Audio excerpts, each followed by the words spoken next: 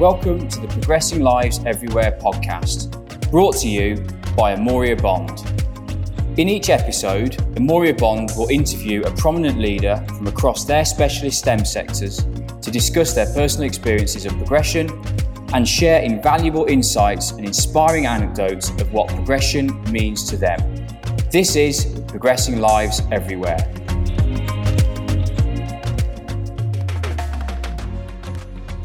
Welcome to the Amoria Bond Progressing Lives podcast. I'm your host, Jenny Walsh. Today I'm joined by Simon Gatcliffe. Simon began his career at the Royal Mail, joining a graduate programme. He worked in product management and projects and strategy roles before progressing to head of commercial for Asia. This was a role that was responsible for leading the establishment of a business in China for the Royal Mail. Simon's career then took him to the Action Group, a specialist subsea services company. Action own over 20 operating companies, and Simon joined one of the subsidiaries over in Singapore, starting as the regional commercial manager before becoming country manager for Asia and then progressing to the role of vice president for Asia Pacific. A very exciting journey indeed, and I'm really looking forward to hearing more about it. So thank you very much for joining me, Simon. Yeah, looking forward to it too. Thanks, Jenny. So I guess to just kick us off, Simon, tell me, what does progression mean to you? What does that word mean to you? What does the concept of progression mean? Yeah, I was thinking about this, and I think to lots of people, progression perhaps translates to promotion, particularly in a work sense. But I'm not sure I agree with that. There's lots of different opportunities in the world, and everyone has a slightly different perspective on what good looks like and what they want to achieve. So I think progression's perhaps more about making yourself happy. It's about finding what you want in an individual context. If you think about it, that could mean about, focusing on your personal development or training. It could be about maybe getting a better work-life balance or seeking some kind of opportunity, whether that's something to do with the type of role you work in, the market sector, where you are in the value chain, or, as I've experienced, something I really wanted to do, which was go and working overseas. And the progression of working overseas was, really enriching for me. I learned lots from it and really enjoyed the experience. So, I think it is a very individual topic, an individual matter. And from a work perspective, organizations exist and succeed when they have that right balance of people within the business as well. So it's fantastic that progression does mean different things to different people, because it means we get a great talent pool and a set of people with different skills and perspectives and levels of ambition. It means that the place isn't a boring place, because if everyone was the same, then it would be a very dull world we live in. So I think for me, it's about determining what will make you happy and go and pursue it. I think that was really interesting. I really like that outlook as well, because I guess, like you said at the beginning, some people think progression translates to promotion, but I guess there's so many different ways that you can progress your life, not just in your career per se. Yeah, I think that's a really, really interesting outlook on it. Yeah, and at the moment, it's probably more important than ever, isn't it? It's perhaps going to make this sound a little bit dated, and everyone's probably fed up of hearing about coronavirus, but we've seen everyone having to go through some really big changes in their lives. And with that comes a significant amount of challenge. How people have managed to get a balance between home life, schooling kids, doing work. It's an incredible stress people have been under. And, people are becoming more and more respectful of the importance of mental health. And I think that's fantastic. And I think if you put that context around your question of what does progression mean, then there's perhaps nothing more important than finding your own individual view of progression, because it's important that we all stay healthy, mentally healthy. And that's about doing what's going to make you happy. So if you can find that and pursue it, then you have my full respect, because not everybody does. Yeah, absolutely. And I think, like you say, with the challenges that are being faced at the moment, it's so important to kind of sit back and reframe, isn't it, from that point of view, to look at really what's important, why it's important, etc. And what would you say has been kind of your progression inspiration? That's a real good question. I'm trying to think about this, and I struggle to find an individual. There's so many people I have met that you can take something from. There's so many different ways of achieving things and different outlooks on the world that almost everyone you speak to, I think you could really glean something from. I'm a really big sports fan, so I think you'd have to really respect, these young athletes that find out they have a talent and they dedicate themselves to it. They commit to being coached, and ultimately performing on, I'm a Manchester United fan, so performing on quite big stages. And, that gets a lot of respect. In the work context, I think there's probably two groups of people that over the years I've really grown to admire. One is entrepreneurs. Now, entrepreneurs have to constantly evolve themselves. They start at perhaps, a small stage. And as they're scaling a business, they're constantly having to put themselves into uncomfortable situations, either enhance existing skills or learn new skills so that they're, adding value across the business, across different departments, which won't come naturally to them. And I think that's really inspiring that somebody can take on that challenge and evolve as the business scales. And the other side of that is that some people are very good at recognizing they don't have the right skills, so they build a good team around them. Knowing when to bring in the appropriate skill set around you is an incredibly valuable, attribute, because sometimes if you realize it too late, you could have missed the opportunity. So being self-aware enough and being humble enough to bring in a good people around you, I've seen it firsthand, and it's definitely something that I find inspiring. And the second group I've seen, and I've actually played a part in helping a couple of people achieve this, is seeing people move between functional departments within a business. People put themselves out of the comfort zone, but in time, I believe that from doing that, they have a broader understanding of the business, and that better context of the business helps them make better insight, approach situations in a positive manner, and ultimately deliver better results for the business. So I've worked closely with a couple of very, very capable technical people who wish to go and get more client exposure and understand the commercial side of the business, and working with them to help them understand how to talk to a client, listen to a client, think about the solution that the client might be seeking rather than just selling a product or a service. It really works because they have a thorough understanding of the technical side of the business. And I have a full respect for that people that are willing to put themselves out of the comfort zone and go and try something new. With that mindset, I'm sure most people will succeed at it as well, and ultimately add even more value to the business they work within. Absolutely. And I'm a big believer in pushing yourself out of your comfort zone. I think that's a really good point, and it's really important. And I guess you said, you've seen people do that. I guess what experience have you had where you've had to push yourself out of your comfort zone? Yeah, I remember going back to very early days within the Royal Mail Group. There was a senior leader there, and one day she kind of caught me in the corridor and she said to me, you need to volunteer for more things. And I didn't quite know what she meant. A couple of days later, we're in the kitchen making a cup of tea, and I kind of said to her, volunteer for what? And she said, you're doing well, but do more. Go and find more things to do. And I actually kind of took that advice, and I heard about some upcoming work that was going to happen. And I went and saw, and I kind of said, can I put my name forward for that? Luckily, I got the opportunity. And that opportunity was to work with a set of product managers and a couple of people that had been brought in from McKinsey, the management consultancy, and a couple of people from our internal strategy team. And that just opened a whole new world to me. It was a different way of thinking. It was a different set of people who I could communicate with. And I was outside of my comfort zone because it was all new to me. There were some very, very bright minds there. The way they presented data, interpreted it, everything was new. But it was a fantastic experience. And some of those people I stayed in touch with, and they actually helped me get roles a few years later. So I'm a firm believer that if you put yourself out of your comfort zone, you can perform well. You work hard, you can get good results. People will respect you for it, and people will remember it. You never know what might come a few years down the line as well. Absolutely. And I guess just jumping back to the very beginning. So when you finished uni, what was the plan? How did you approach your career? Yeah. Well, you sound like my dad. When I was coming towards the end of university, I remember getting a phone call from my dad, and he said to me, "So just talk me through what are you going to do next? Like, you're not going to be relying on me, are you?" I decided that I wanted to do a graduate program. I wasn't particularly bothered at that time in terms of the industry or market sector.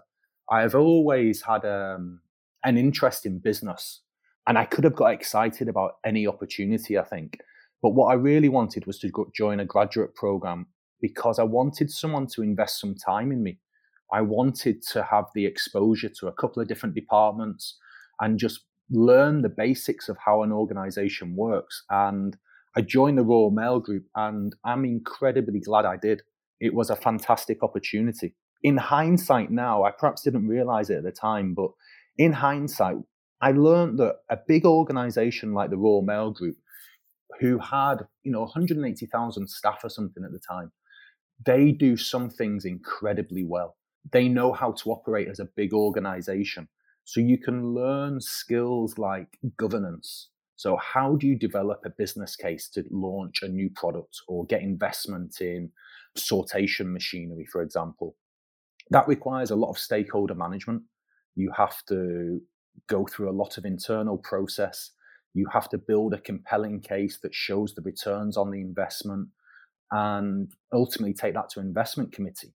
And then afterwards, you do a post-implementation review. Now, that's an incredible process, and it might be a little bit slow because the Royal Mail Group is quite a conservative organization. But is it slow because it's a conservative organization, or is it slow because sometimes the quality that goes in front of the investment committee just isn't good enough? And actually, if you can prepare well enough, there's nothing to slow you down at all. The ability to work with stakeholders, you really refine listening skills. You understand what the situation is from your colleague from a different department, and that helps you tailor your message. And that was an incredible experience for me. Working in product management enabled me to have colleagues from every other department. It was vitally important that the operation was working well. It was important that we were producing good marketing literature and sales training for the sales teams and bringing that all together. So learning, though, how a big organization works was great. And later on in my career, when I worked for a smaller business, they were much more agile, but they lacked some of that process. And it was easy to then implement some process around, how do we optimize the resources we have available?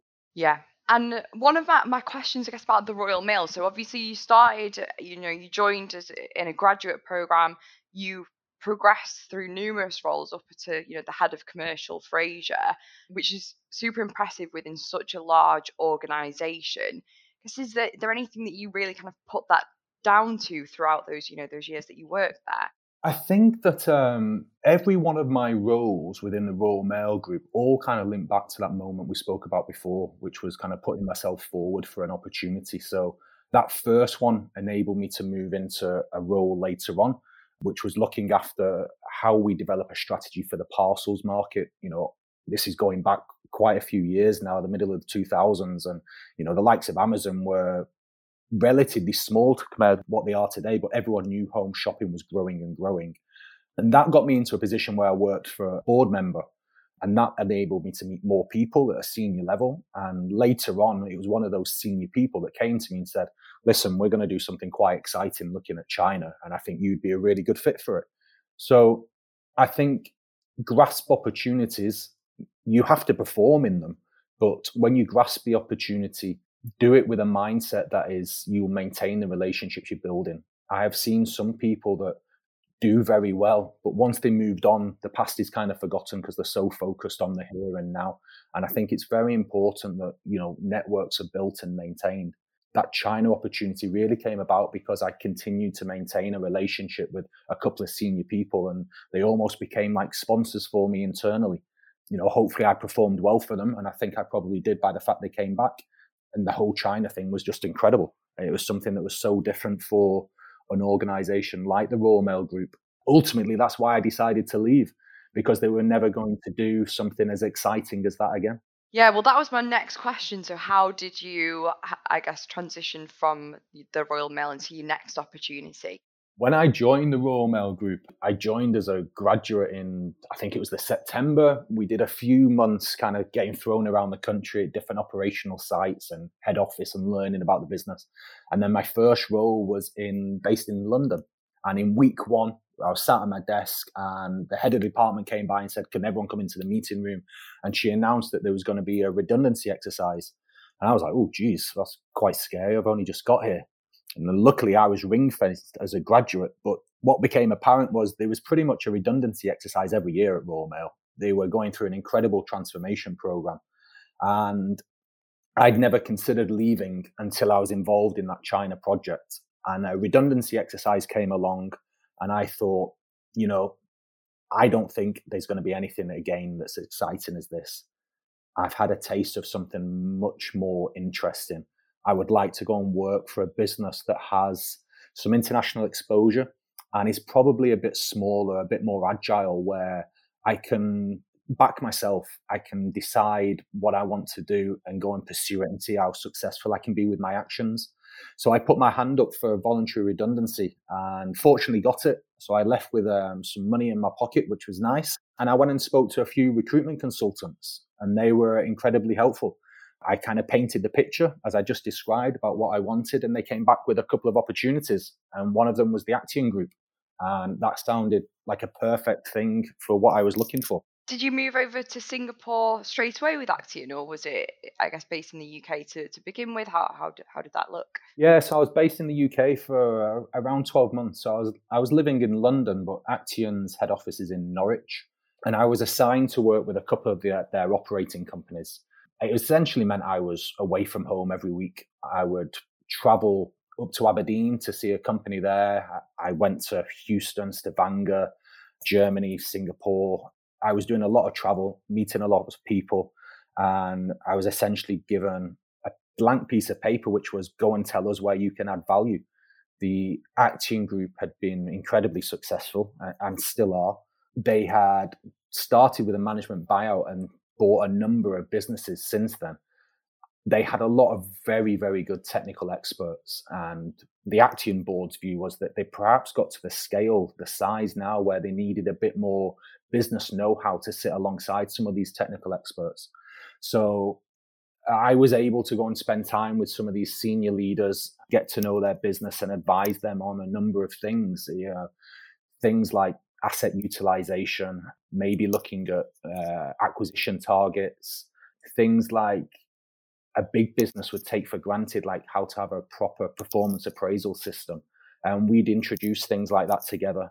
It was 12 months of really learning Action, adding some value. And one of the projects I worked on was writing the regional business plan for one brand for Asia Pacific. That business plan went to the board for approval for an increase in headcount and investment for some assets. And fortunately, as part of that, I got offered a role to move over there. Fantastic. How did you feel about that? I love the thought of it. I'd always had an interest in overseas, and the China experience really cemented it for me. China was so different for me, but it just really whetted my appetite. So when it was there, I went home and said to the wife, how do you fancy moving overseas? And she was like, whoa, what do you mean? I've got a job in the UK. But we decided to do it, and it turned out to be an incredible experience. We went as just the two of us. We returned as a family of 5. We managed to do some traveling in the region. We've made some good friends over there. And, work as well was incredible. You learn lots of things. The way Australians do business to Malaysians, to Chinese is different. It can be difficult some days. You learn to be very resilient, but you really learn how to communicate with people. I think that's a critical part of anything in life, but particularly in business. I mean, it sounds absolutely fantastic. And I guess that progression within your career gave you the opportunities for progression within your personal life as well, by the sounds of it. And what I guess were some standout moments or any particular highlights throughout that journey? I think on a business perspective, there was the opportunity to refine some of the services we were doing. The company I worked for was called Intermore, and they provide mooring services to drilling rigs as they move around and for the permanent production facilities that get installed. And we were very much known for design for the rigs that move around, so the mobile units, but not the design for the permanent units. And we managed to break through with a couple of clients and offer concept design work there. And that was really pleasing because it was something we were capable of doing. We just hadn't been pitching it to clients. And we spent some time doing that and coming up with a proposition. Most people at that design stage talk about we can design, but what we were talking about was we design, but we also install. Now, these assets go in place for 10, 15 or 20 years. For me, it's critical that someone that knows how to install and then replace things over the life of the 20 years has an input to the design, because they're going to design something much smarter. So over the course of 10, 15, 20 years, it's going to work out to be significantly cheaper for the client, as opposed to someone that designs something which theoretically is fantastic, but when it comes to practice, maybe isn't as smart as it could be. Some of the contract wins we had, it's just thrilling to do, because it can be a long sales process. It can take a long time to build the client relationships, different departments, different stakeholders. There's a long lead time to kind of going through the tender and contract negotiation. So just really pleasing to close those down and have a little internal celebration around that. Personally, Singapore was a fantastic place to live, and it was, a travel hub for many places. So we were lucky enough to go up to Myanmar and Thailand. We spent time in Indonesia and Australia.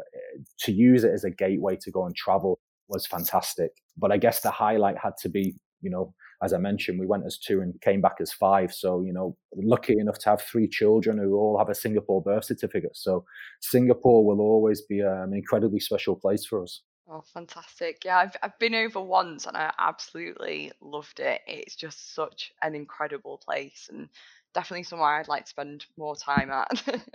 Thinking about not just your progression, but progression of others, how would you say you've progressed lives of others or contributed to the progression of other people? I've been very fortunate that I've worked with a couple of very good line managers. One in particular who really helped me realize some of the things I was doing very well.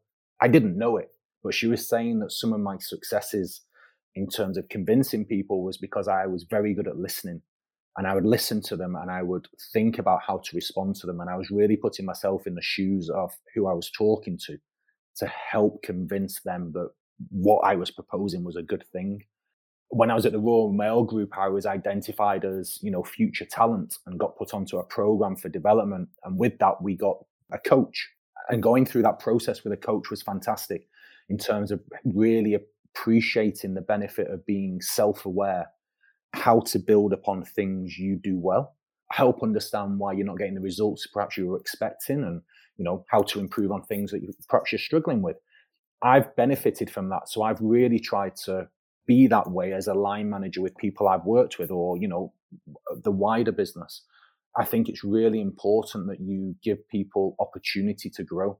Try not to intervene. Now, it can be very hard to want to take a task back off someone quickly because they're not doing it quite the way you want them to do it, or you can see a mistake they're making.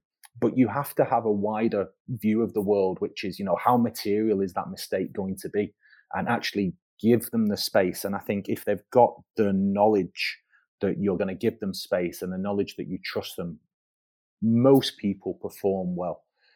If they're self-aware enough, you can sit down with them and have a conversation, which is, I've observed this. I think you could be doing this better. And, in this scenario, I noticed X, Y, or Z, and I would have responded like this. And what do you think about it? It is possible to coach and develop people. And I think you can see it happen. I mentioned before about people from a technical background transitioning over to commercial. They can be quite hungry for coaching in terms of how to engage clients and build relationships and think about how to negotiate. And sometimes it's just offering encouragement to them. So I found that people were very keen to satisfy clients. Now, that sounds obvious, doesn't it? But, people can be too eager to say yes to a client without thinking of the consequences or thinking about what they could achieve. An engineer can ask for something, and a business development person can say, yes, of course we can do that. Well, of course we can do that. But if you think about it, the person that's requested it, their line manager doesn't have the budget for it. So let's, bring it back to a pragmatic conversation about what can be delivered for the cost. We have to be careful in what level of resource we're investing to making people be brave to say this opportunity isn't for us today, or that the price needs to be at this certain point. I think that's really important in terms of coaching particularly when it's a different skill set from what perhaps their classical training has been in. And I think the other one has been around line managers, particularly first time line managers or inexperienced line managers who are just not confident delegating or clear on how to prioritize their work. And I think just through talking it through, just being a sounding board for people is just good. And I think you can always go back to kind of what the business objectives are and how their objectives link in. And therefore, that can help give you visibility of what your daily tasks should be doing. I learned a few years ago from the HR manager we were working with about the concept of an X matrix, which essentially maps out, the corporate vision, the corporate strategy down into different departments and how it all links together. And I found that an invaluable tool to help coach people in terms of how they prioritize their work and think about how they're contributing, whether that's directly or indirectly through supporting another team into delivering kind of the wider piece. Yeah, I think there's some really insightful points there that really, really resonate with me as well, personally. I guess, like you mentioned, I think, some of the biggest learns I've ever had have been from making a mistake. Sometimes the best way to learn is to allow people to make those mistakes and coach them, like you say, rather than giving the answer, coaching them to find the answer and empowering them. I think, just on this point as well, that I can think of an example of someone I worked with who was incredibly hungry for personal development. And by that, he really meant promotion and more money. But he was so blinkered by the material things that he just wasn't able to accept feedback. You would try and talk to him, but he couldn't recognize himself in it because he was so focused on what he believed he needed to achieve to get his promotion that it became a waste of time trying to coach him because he was just so blinkered that he couldn't recognize himself. So, I think I said before about being self-aware. If you're not self-aware, it can be very hard to develop yourself because you have an inbuilt confirmation bias at times. You take out what you want to hear from people rather than what they're actually telling you. And that can be a real barrier to helping you develop. Yeah, absolutely. That leads me nicely on to my next question, which was about, the key lessons that you've learned throughout your journey. And it sounds like, that self-awareness is obviously a very, very key, very important one. What else would you say is, the things that you've learned? I remember once being told something along the lines of never accept a job without knowing how you're going to exit that job. And I thought, whoa, what a strange thing. That's almost writing off the job before you've even started it. But to me, when I think about it, it makes an incredible amount of sense. If you are wanting to develop your career, if you're wanting to progress, then it is good to know how you're going to exit the job because of course you have to perform the job as the job description says, as the company needs you to. But along the way, there is often opportunities for you to mold certain things into the direction you want. So you're picking up an experience that you believe is going to help you get your next job.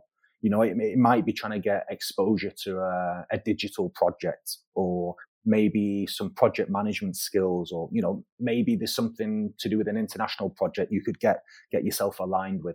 You go and do it because if you're thinking about your next job before you start, you can, with your eyes open, try and shape your current job.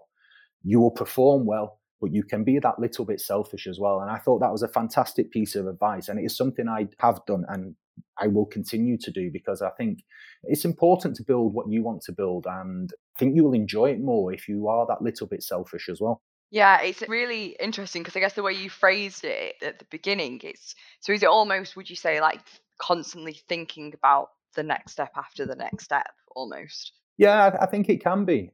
I think when I was younger in my career, I kind of expected people to just recognize good performance and, you get rewarded for that. But I don't think it's quite true. I think you do need to manage your career to a certain extent. So I think just having an idea of what might be next and just thinking about how you could build some experience in one or two items that the job could offer you and, maybe wouldn't naturally come. I think it is possible to shape and, you can build that experience as you prefer. Absolutely. Well, I think that's some really good advice. And thinking about progression for the future, Simon, so how do you think your industry will progress, and what kind of trends do you think you'll see? Most recently been in oil and gas, and oil and gas has always been quite cyclical. Historically, it's gone from very boom and bust, and it hasn't always adequately invested in people. And at the moment, it looks like it could be similar. The oil price is still relatively low, and this time it's facing the challenge from the renewables as well. I think there's lots of kind of transferable skills there for people to move between oil and gas and, offshore renewables as well. There's a key difference, I think, in terms of the contracting models, though. So from a commercial perspective, people need to be aware of that. But in terms of technical roles, offshore construction, there's a lot of similarities. We've seen greater investor pressure in terms of how people are trying to be more green. We've seen big announcements from BP in terms of how they're repositioning their business. And, I think it is a trend that is only going to continue to grow. I think technology is really key to not just oil and gas and renewables, but to most of our industries. I've been reading recently about kind of BIM and how that's been assisting kind of architects in construction and manufacturing. The ability for, what the cloud has offered in terms of people being to access via software information that previously they wouldn't have access to. It's provided better control, version control over documents. It's allowed earlier participation. It's allowing the value chain to participate earlier and perhaps, off-site, and components be delivered assembled rather than in individual parts, which is creating a cost saving, but it's also de-risking projects as well. The technology is only going to continue to help support and create opportunity. I think some really exciting times ahead for many industries in that respect. And I think, we've seen technology enable the work from home through coronavirus as well. I think that's been good for many people and will continue. People are collaborating in a much better way. I personally think there'll always be a place for the office. I think it offers a different type of relationship and working experience. But, technology, again, will be central to the way we all work going forward. Yeah, absolutely. It's really changed the landscape, I guess, of everything that's happened this year as well, with the whole, like you say, work from home and the technology that's available. It's nuts to think that there wasn't this type of flexibility before. Because it's amazing what can be done remotely, isn't it? Yeah, it's kind of really fast-tracked people's trust, hasn't it?